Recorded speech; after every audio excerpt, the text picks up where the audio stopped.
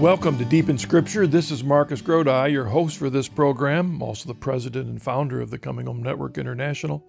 This is part 2 of a 2-part series on keeping our kids Catholic. In the first episode, which if you haven't listened to, please go to chnetwork.org and you'll find a link to part 1, in which John Mark, my oldest son, and I talked about the 7 essential things that we need to do everything possible to make sure that our children catch the vision for being good Catholics and that they'll stay Catholic for the rest of their lives. And we began last week, and now we'll pick up where we left off. And I suppose the reason this fits into a Deep in Scripture episode is because, as I mentioned last week, the whole large idea is that there's a memorable verse which you ought to memorize and think about and also reflect on the promises of Proverbs 22, verse 6. Train up a child in the way he should go, and when he is old, he will not depart from it. So sit back and relax and listen to part 2 of Keeping Our Kids Catholic. Welcome back to part 2 of our presentation on Keeping Our Kids Catholic. I'm Marcus Grodi, the president and founder of the Coming Home Network International. I'm joined by my oldest son, John Mark, who's the chief operating officer of the Coming Home Network. We began this discussion in part 1. We covered the first 3 steps of what we must do to keep our kids Catholic in part 1. We got to make sure we're Christians. Number 1 is parents. Number 2, we got to make sure we've done all we can by grace to be good Catholic Christians. And then thirdly, open to life so that we have children and that we're parents, and so we're channels of God's grace. All right, so here we sit. Christians. Number 2, Catholic Christians. We've got kids, both of us. So what do we do, number 4, to make sure that our kids are Catholic? Yeah. Number 4, we got to make sure that our children are Christians. Now, this is essential. You may have thought that I'd begin with the Catholic thing first. Christian, that's what the Catholic thing's all about. And it goes back, first of all, to everything we said about ourselves. Right. The question is, how do we help our children grow in those very things that we need to grow in? We can't force it on them. We can't take it for granted that just because we've put our children on the conveyor belt of the local church, that they're going to come to know Jesus. And for that, I mean, in the same sense, we'll use this for the next point, but the church teaches, John Paul II, St. John Paul II, emphasize over and over and over again that parents are the primary educators of their children. Right. And so in that sense, we can't just presume that the sister or the priest or the Christian educator, all these good, faithful folk, are going to make sure that our children come to know Jesus. We have to make sure that happens. And that also means that we've got to be careful that we not only focus on Catholic things, Catholic rituals, Catholic devotions, as great as they are, we need to make sure that they learn to understand that at the core of all those things is Jesus. Right. And there's even historical precedent to this. If you look at the early church, if you look at the Didache and how the early church evangelized people, there was a particular order that they imparted the faith with. They didn't start a new convert in on all the creeds and all the mysteries, and even the Eucharist was kept more close to their hearts. They would start by fully evangelizing people. Do you know Jesus? Do you accept Jesus? It's funny because we almost have a bit of a resurgence of that in the way that Christianity has developed since the Reformation, in the sense that we have outside the church, we have theologies that are very minimalist in the sense that a lot of the Catholic stuff has been thrown out. But what they have left is the simple evangelization of do you know Jesus? And the thing is, that's an important piece. That's the first piece. Now, it's not the whole thing. You can't leave people there. But you do have to start by making sure that you are a child of God, and you, like me, like all of us, are a sinner, but we can be saved from our sin through trust in the sacrifice of Jesus Christ. Do you know Jesus? Will you give your life to Jesus? We have to start there. And of course, this gets back into why that first point is so important, that you can talk the best game in the world about that, but if you yourself are not a Christian, if you yourself do not have a relationship with Jesus Christ, your kids will know that, and they'll see that, and your words will fall on deaf ears. Yeah, you mentioned that as a result of the Reformation, our separated brethren pretty much cut through and threw away a lot of the things that were distinctively Catholic and emphasized a relationship with Jesus. Mm-hmm. Well, sadly, as a part of that, the Catholic response was, in some sense, to emphasize the other. Mm. And so that's why many Catholics don't think it's about a personal relationship with Jesus. Right. And that's one of the reasons why earlier in the last episode, I read that quote from Ad Gentis, which says that evangelization, missionary work, is about calling people to enter into a personal relationship with Him in Christ. Right. That's what it's about. Mm-hmm. Mm-hmm. It's really about. We want that for our children. Mm-hmm. And so, another thing that I would say that we got to be careful of, in other words, you don't take it for granted. We've got to make sure that we talk to them about Christ. From the time they're as small as they can be, they should hear stories about Christ. They should hear the gospel stories about Christ. They should learn, memorize Scripture about our Lord and what He teaches. And so when we are eventually teaching them Catholic things, we've got to help them see that Our Lady points to Jesus. Mm-hmm. The reason we recognize Our Lady, she's the mother of Jesus. The reason we know anything about Our Lady is because an angel came to her and asked her to be the mother of Jesus. I mean, that's all about our Lord Jesus. But we also got to be careful when we're with our children that we don't just focus on problems in the church. And we're living at a time when it's hard to not turn on the news when there isn't something that points out a flaw in the church. Of course, the devil wants us to see all that. But we need to be careful, as you mentioned, that it's one thing to give them the message about the Lord, but what do they see in us, and what do they hear from us? Right. If we are caught up in the cares of the world, and even if it's the cares of, again, the problems in the church, the things that have to be figured out, that we have to be praying about, but if we've lost our peace over that, then again, the example that we've given is that Christ and our trust in Him and our love for Him is still not the center of our heart. It's on these other things. That has to remain the rock solid center, and they have to see that in our demeanor, in the way that we focus, the way that we talk. I've written here in part of the outline, John Mark, closing the sale. Mm-hmm. How do you understand the importance of that as parents with our kids? Yeah. Why do we have to close the sale? Why do we have to close the sale? If we don't close the sale, somebody else will. I see. If we don't close the sale, somebody else will. Mm. And, when we bemoan the fact that our children are leaving the church and then they found Jesus, listen, we rejoice. We need to rejoice. I remember Benedict Rochelle saying this very thing when a Catholic had talked about their kids leaving the church and then they found Jesus out there, and Benedict Rochelle says, you rejoice. They found Christ. Yep. Praise God they found Jesus. Mm-hmm. But they should have found Him here. That's why we have to close the sale. We need to talk to them about Christ. Mm-hmm. We need to talk to them, as we mentioned in the last episode, that really the bottom line is, in a relationship with Christ, is coming to that point by grace of saying, Lord, what do you want me to do? Mm-hmm. What do you want of me? I'm yours.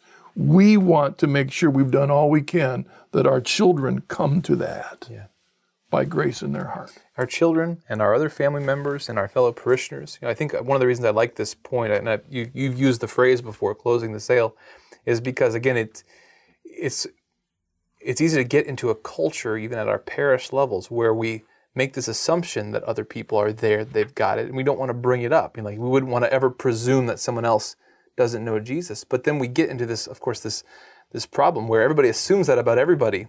But there are people in your parish that no one has ever taken aside and said, beyond and behind and underneath all this stuff, do you know Jesus? Do you know that He loves you? Do you know that He came to die for you? And that you can get to know Him in prayer, and that you can come to know Him in the Eucharist? And that's what all this is about. Yeah. And we never get around to doing that when that's the core. And that's why people leave. That's why they miss. That's why, in the end, all the Catholic stuff can merely be stuff if they haven't met Jesus Christ. I've got a book on my shelf of the conversion stories of 20 nuns who left their calling, left Catholic, and became Protestant. It's their conversion stories in becoming Protestant. Mm-hmm. And when you read their stories, in almost every single case, for whatever reason, they found Jesus. Mm. In fact, part of it was for reading Scripture the very first time, which is bizarre because they're reading Liturgy of the Hours, they're going to Mass every day. How is it they did that and didn't encounter Christ? Mm-hmm. And that's something to think about, to take that seriously, to think, is it possible ourselves as well as our kids to go through all the hoops of the church, to become in the regular rituals, mm-hmm. to go through all the confirmation classes, to get confirmed, and yet not experience a surrender to Jesus Christ? It's interesting. It's analogous to other things in life that are the most foundational, the most important, but that become hard to say. Like, I love you. We can get caught up in day-to-day life and busyness and all this stuff and parenting and managing and discipline, all that kind of stuff. And if we're not actively working at building those relationships in our life, we can leave off the assumed underlying most important things that we just take for granted. You know that I love you. No, we have to say it. And just like in the same way, we have to make sure that our kids, you know Jesus. You know that he loves you. You know that he came and died for you. We have to close the sale. Yeah, and as you all emphasize so often in our work, that our whole Coming Home Network is about telling stories, mm-hmm. that a lot of Catholics will say, well, what am I going to say about Jesus? I'm not an apologist, I'm not a theologian, I'm not an academic, I don't even know where to turn in my Bible, how do I do? You tell them about your relationship, your experience with Jesus. Mm-hmm. Tell the story. Tell your story. I mean, imagine yourself sitting outside a bonfire some night. You're watching the stars. You're sitting out there with your kids. You're roasting marshmallows. You're mm-hmm. sitting back. And you say, kids, can I talk to you for a little bit? I want to talk to you about the most important person in my life. Mm. And that's my Savior, Jesus Christ. Tell that to your kids. Mm-hmm. I'll tell you what, you can't do it without getting teary-eyed because of what he's done in your life. Mm. Because it's all grace. It's all grace. It's all a gift. And we want that for them. So what do we do practically? We've just talked about a bunch of practical things on what to do to help our kids talk about Jesus, read about Jesus yourself, constantly get to know. Every time you read the stories of Christ, you'll get ideas on how to share that with kids. Mm-hmm. Tell your story to your kids.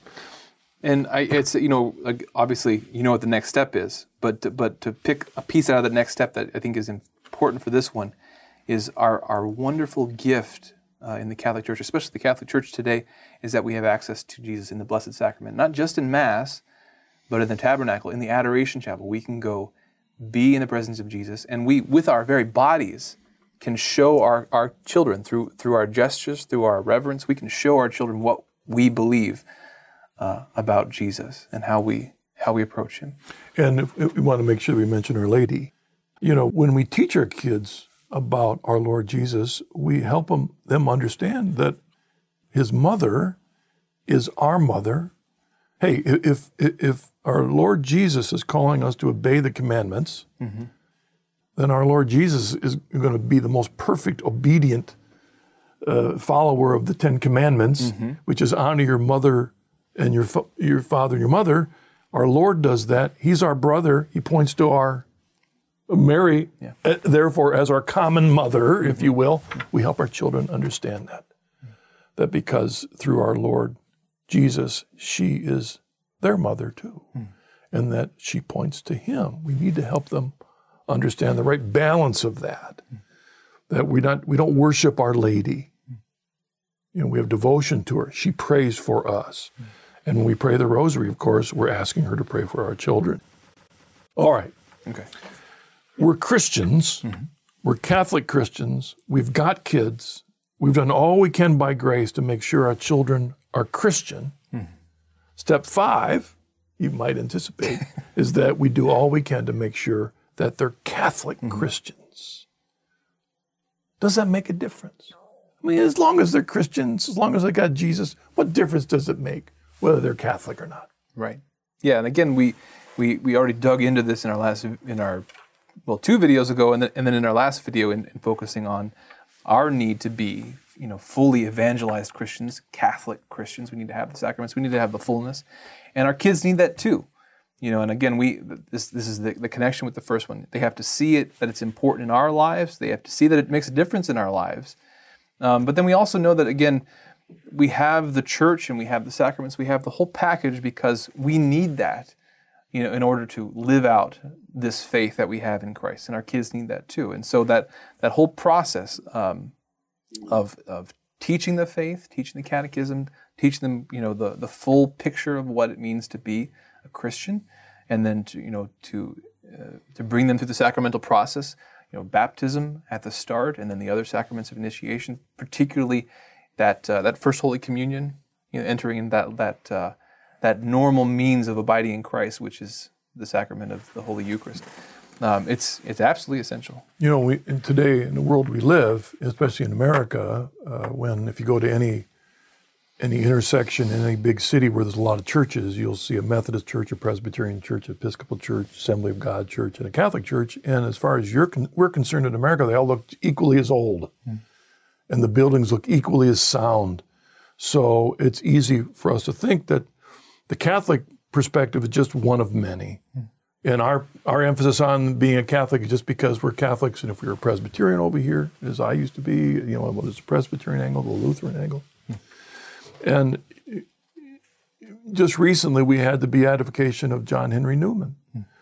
And if you've listened to anything that we've done in the Coming Home Network all these years of the Journey Home program, we emphasize that statement by Newman, which comes from the introduction to his essay on development doctrine, in which he confesses for himself that to become deep in history is to cease to be Protestant. And that was kind of an overview of why he became Catholic. And he began with recognizing that the deeper you dig into the history of the church, you find out it wasn't Protestant. The deeper you dig into the early days of the church, you realize that it was the heretics, Arius and others, who were in fact the Bible alone folk, if you will, taking a stand against the tradition of the church. So it's not that we're looking back and saying the best way to make sure your kids stay Christian is that they stay Catholic. That's not the reason. It's because from the very beginning, to be a Christian was to be Catholic. Right. Our Lord established the church. Our Lord established a foundation for the apostolic succession when he chose his apostles and he commanded them to go forth and proclaim the gospel, make disciples of all nations. Paul says in 2 Timothy 2:2, Paul tells Timothy to appoint others who can appoint others who can appoint others. We have this apostolic succession. Our Lord said in Matthew 16 when he establishes Peter as the rock of the church. And so we have the disciples surrounded by Peter as the hierarchy of the church. This is all the beginning of the church. So if you want to be a Christian, the Catholic stuff isn't an add-on. It is the foundation. So we need to have that for ourselves, but we need to make sure that our children discover that very thing so that they know from the earliest days of their life that this Catholic thing isn't just one of many, but this is truly what it means to be a Christian. So that when we teach them the rosary, we help them understand it's about our Lord Jesus as Our Lady experiences the life of Christ. And we're brought into that. When we go to the sacraments, we understand that the graces we receive there are so that we can be obedient to our Lord Jesus Christ. Right. So that the church can make sure that how we understand Christ, how we understand how we are to live, understand what it means to believe. We want our children to catch that. So that when they are, the point of this is so that when they're challenged in their public school or in their neighborhood or as they go away to college, that the foundation of their Christian faith is not just, well, I'm a Christian, I happen to be Catholic, is that their Catholicism is the foundation for their Christian faith. Yeah, and I feel like this part of the discussion too, along with that, is a good place to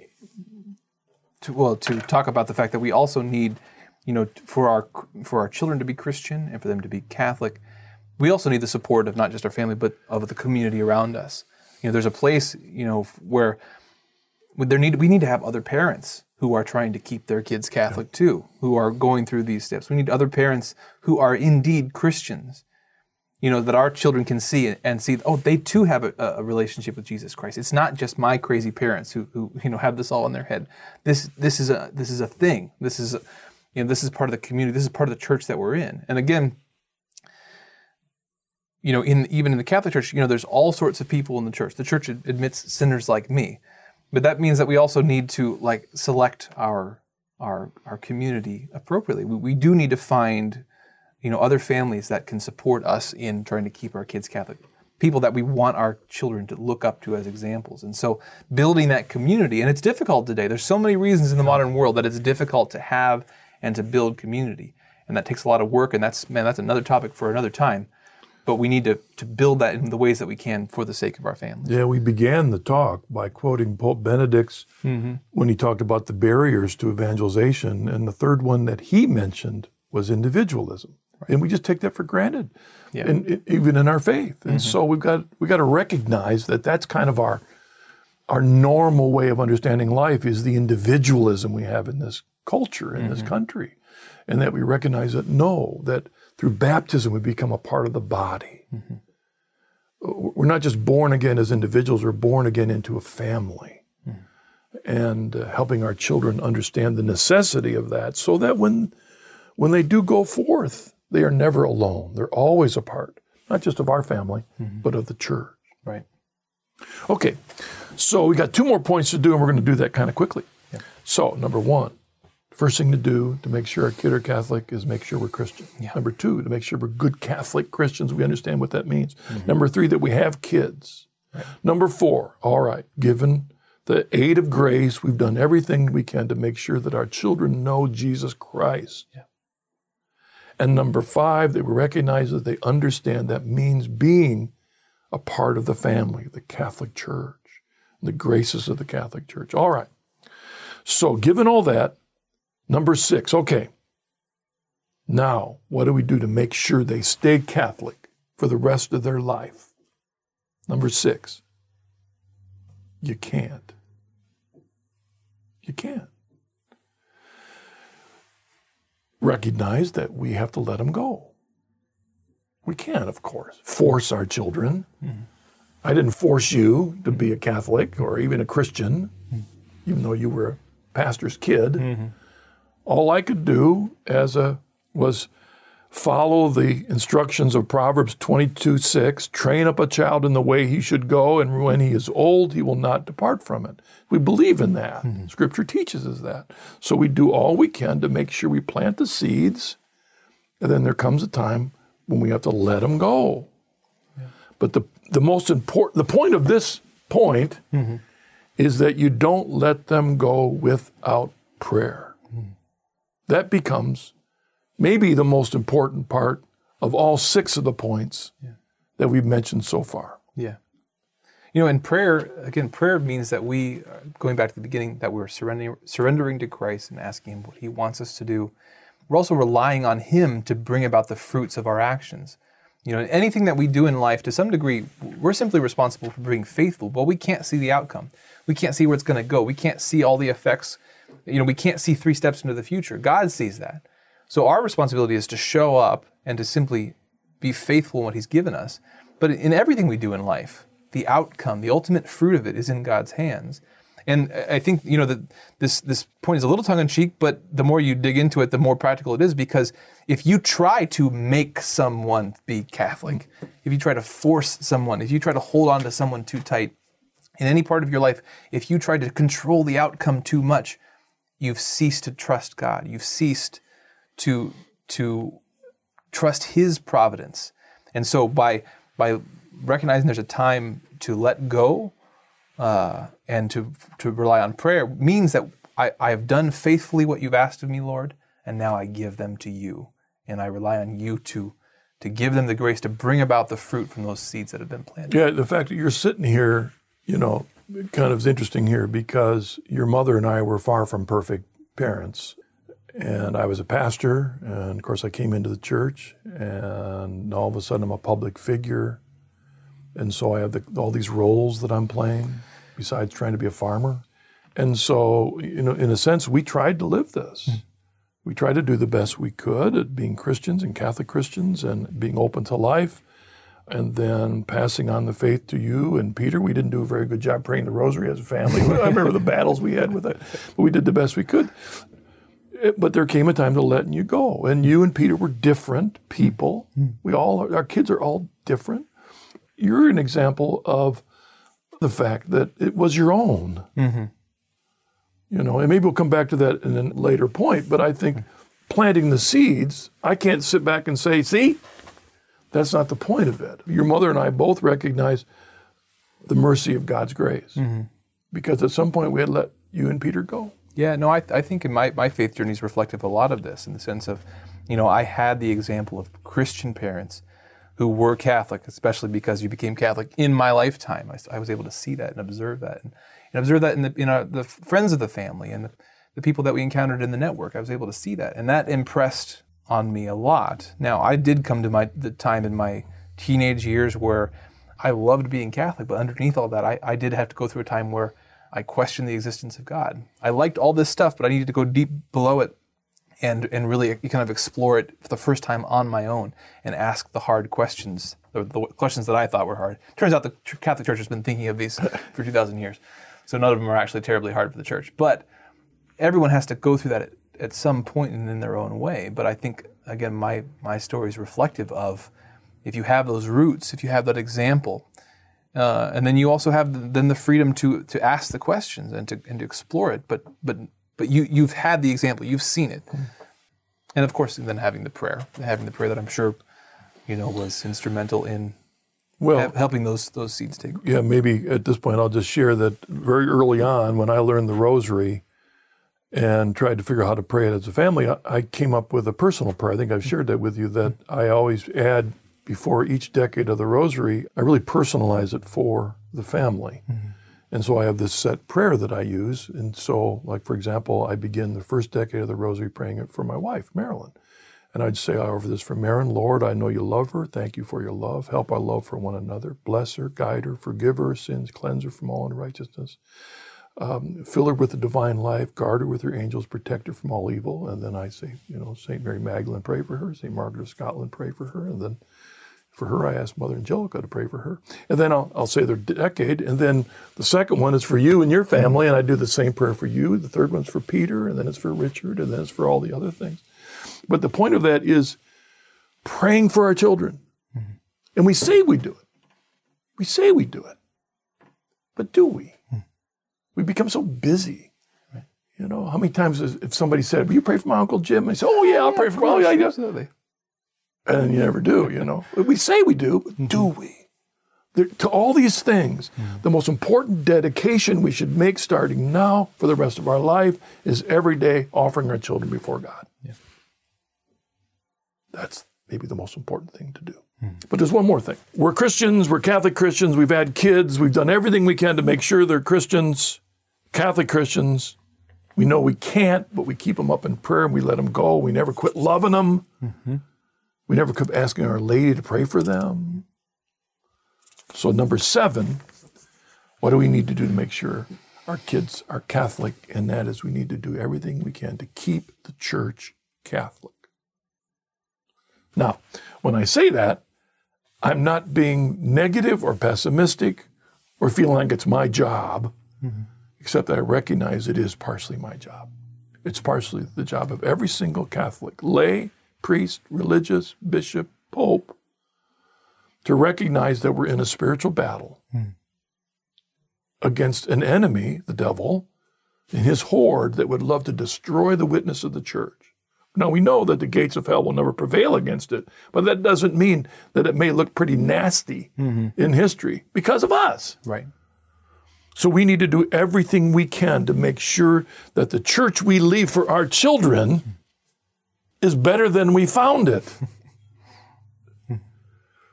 And that takes a lot of work and a lot of prayer. And just a couple things quickly. I'm always reminded of when King David had the opportunity, when he was being persecuted by Saul, that he came upon Saul sleeping out in the middle of the wilderness, and David had a spear, and David had the opportunity to kill Saul, who was trying to get him. And he could have been totally justified in doing that. But what does Scripture tell us that David did? Nothing. And David says, in fact, he's quoted 6 times, I think, saying this. He says, the Lord forbid that I should put forth my hand against the Lord's anointed. And the reason I bring that up is that there are a lot of Catholics today that are critical of our Holy Father. And we're not always happy with everything he seems to say, reported to have said. Maybe things he doesn't seem to say that we think we ought to say. And sure, we can have opinions. He's not infallible in everything he says. That's not what the church believes. But even if we disagree with something, whether it's Pope Francis or Pope Benedict or Pope John Paul II or John the 23rd, that they are Holy Father. They're our Pope. They're the head. They're the one God has called to lead our church. And so therefore, we must not put forth our hand against God's anointed. We must honor him, pray for him. And so to do that's how we make sure the Catholic Church stays Catholic for our children, is honoring in obedience, in love, the leader that our Lord has given us. Yeah. Yeah, it comes down to, once again, being faithful in what God's given to us. Anytime we're tempted to step out of the responsibility God's given us as a parent, husbands, as workers, as members of our parish, he's given us things to do. And he will work great things through us if we're faithful to those things. But anytime we get tempted away by, anytime we're looking at the storm, like Peter, and we take our eyes off of Jesus and what he's calling us to do right now, which is to walk to him and to walk the path he's given us. Even if it seems like it's good, important, or scary things that we need to take care of, if it's not what he's put in front of us, then we're not playing our part. The next point you have on here is the verse from the Psalms. If the foundations are destroyed, what can the righteous do? And we've reflected a lot on that. And as you said earlier when we were talking about this, what can the righteous do? Well, they need to be righteous. It's as Teresa of Avila said, like if you are who God has called you to be, you will set the world on fire. But that means you have to be who God's called you to be. And if you're stepping out of that role to get caught up in politics, whether that's civil politics or church politics, there's a problem there. He's put people in my life. Again, the point of this conversation, he's given me my children and my spouse primarily. And I have to put my evangelization of them, my love of them first, before I get caught up into other things. And so to the degree that we're faithful in those little things, he may give us prophetic roles to play, but that has to be something that God calls us into. And so the first step is always for us to be fully evangelized, fully submitted Christians, and then to take care of those people that God's given us, and then beyond that to carefully, listen to his calling for how we can help bring renewal to the church. I love that verse, which again is Psalm 11, verse 3. If the foundation are destroyed. The devil would love to make us think that the church is dead and done, and make us look at things happening and assume that the foundations are destroyed. But the truth is, that decision about the foundations is for knives much sharper than me in the drawer, people with higher credentials than me. From my little perspective, I may have all kinds of negative views of the church, but I may be wrong. And I forget which spiritual writer I was reading recently that talks about, maybe I think it was Newman, talking about the fact that where we're living, it may not look like there's any miracles happening, so I don't believe in the reality of miracles, but they may be happening over there. The miracles may be happening somewhere else in the church because the Lord is working around the world, and sometimes we're going through a difficult time. So that's why, as you emphasize, our primary mission, our place is to grow in righteousness. That's it. And if you will, once again, in all 7 of these steps, the key thing is trusting God, even trusting that he's guiding the church, that this is his church. He's established the hierarchy, and he will protect the church and make sure that she will continue to proclaim that what is infallible in faith and morals. And we can trust that. That ain't going to change tomorrow. That ain't going to change. So, what can we do practically to make sure that we keep the church Catholic? We can be faithful in our vocation, whatever it's called to be, whether it's a lay person or a religious or a priest, bishop. Of course, be faithful to our calling, to grow in holiness, pray for our church, to model faithfulness for our children, to not sit around the table at dinner and badmouth everything that's going in the church. Yeah, pray for our priests and hierarchy, especially those closest to us. We have pastors in our diocese. Whatever diocese you happen to be in, we have priests who are discouraged. We have priests who feel the weight of the world on them and have many parishioners who complain about all sorts of things. We need to pray for them. We need to encourage them. There is one bishop that I can talk to, that I can reach out to, that I can be praying for, and that's my bishop. He's my spiritual father. And so, again, we have people in our lives that we can pray for. And again, as to the previous point, we need to pray for them because the church needs fully converted men and women that God can raise up and bring renewal to the church. And so we pray for those people who are there. But then, of course, we can reverse this. How do we keep the church Catholic? Well, we keep our kids Catholic. We make them. That's the future church. We give that's the future church right there. Exactly. So. Future priests, future nuns. Future faithful parents and spouses. Exactly. That's one of the ways we keep the church Catholic, and praying for Our Lady, for her intercession for our priests and for the leadership and for our children and for the church. All right. So, in conclusion, it's possible that we may have made some of you uncomfortable, because it's possible that there's somebody out there that kind of, if you listen to what we said, may have realized that as a Catholic parent, you aren't as good of a Christian as you ought to be, or that you don't know your Catholic faith very well, and you didn't know it very well. You didn't take time to read the catechism, or maybe the last time you studied the faith was when you were confirmed a few years ago. And maybe there were times in your marriage you weren't very open to life. And you look back and here you are. And maybe, fourthly, you didn't make a big effort to talk to your kids about Jesus. Maybe somebody else closed the sale. And maybe you didn't do a very good job talking to them about the faith. You just took it for granted. You just figured they'd go through the hoops and they'd pick it up along the way. And maybe you let them go, but you didn't pray for them very much. You said you would, but you didn't. There's always something. And maybe when it comes to the church, maybe all you do is badmouth her.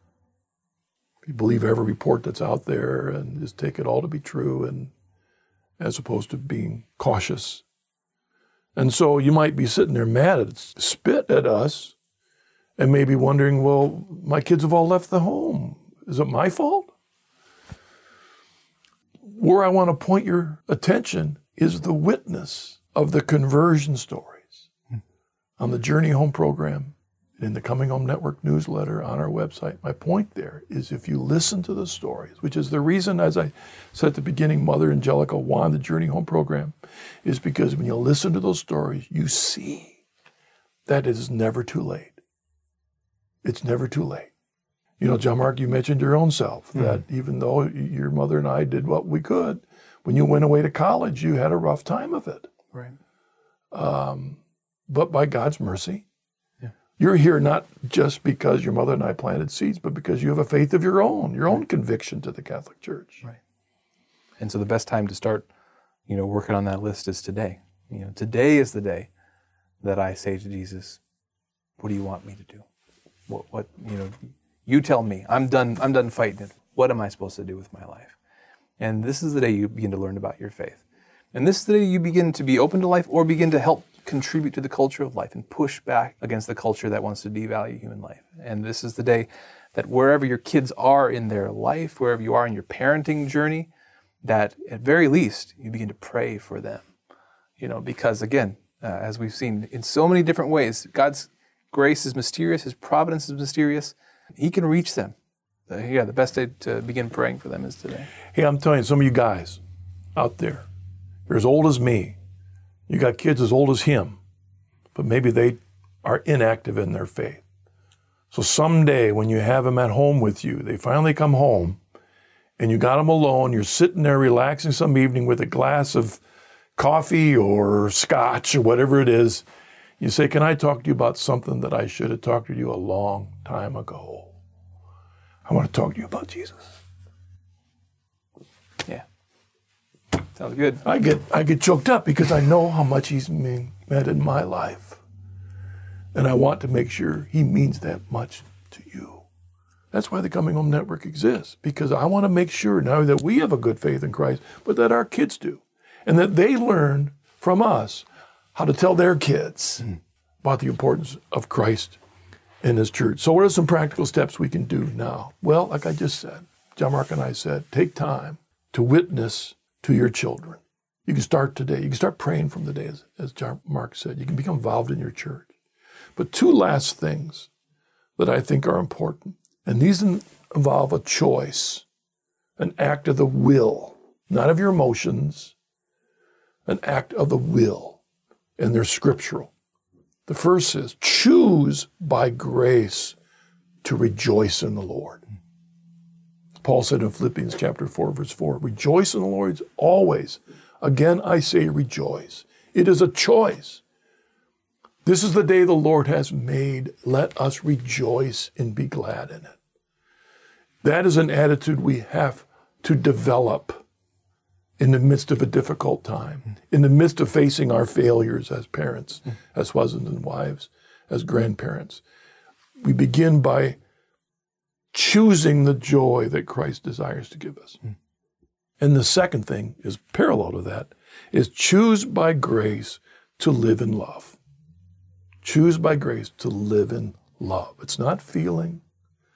There may be lots of hurts that have developed over the years in your family that may be the very barriers that stand in the way of your kids coming to know our Lord Jesus Christ. Choose love. Choose to be a channel of God's love to your spouse and to your children and to your grandchildren. Because that may be the only way they learn the love of Christ is through you. Well, that's it. That's the 7. So thank you for joining us for this two-part series. If you made it all the way through, wow, good for you. My father Marcus, founder and president of the Coming Home Network. I'm John Mark Grodi. The Coming Home Network, again, is a network of people who have come home to the fullness of the Catholic Church and are sharing that with others and helping them to do the same. And if you'd like more information of that, you can go to www.chnetwork.org. If you yourself are not Catholic and you're interested, you want to know more, you want people who will listen and answer your questions and walk with you on that journey, this is the place for you. And of course, if you have any interest in supporting our work, our ministry, again, www.chnetwork.org. Thank you and God bless. Deep in Scripture is a production of the Coming Home Network International. To hear more episodes, view our full archive of written and video conversion stories, participate in our online community forum, and more, visit chnetwork.org. You're also invited to explore free membership in the Coming Home Network and receive support on your own Catholic journey. Again, visit chnetwork.org for more information.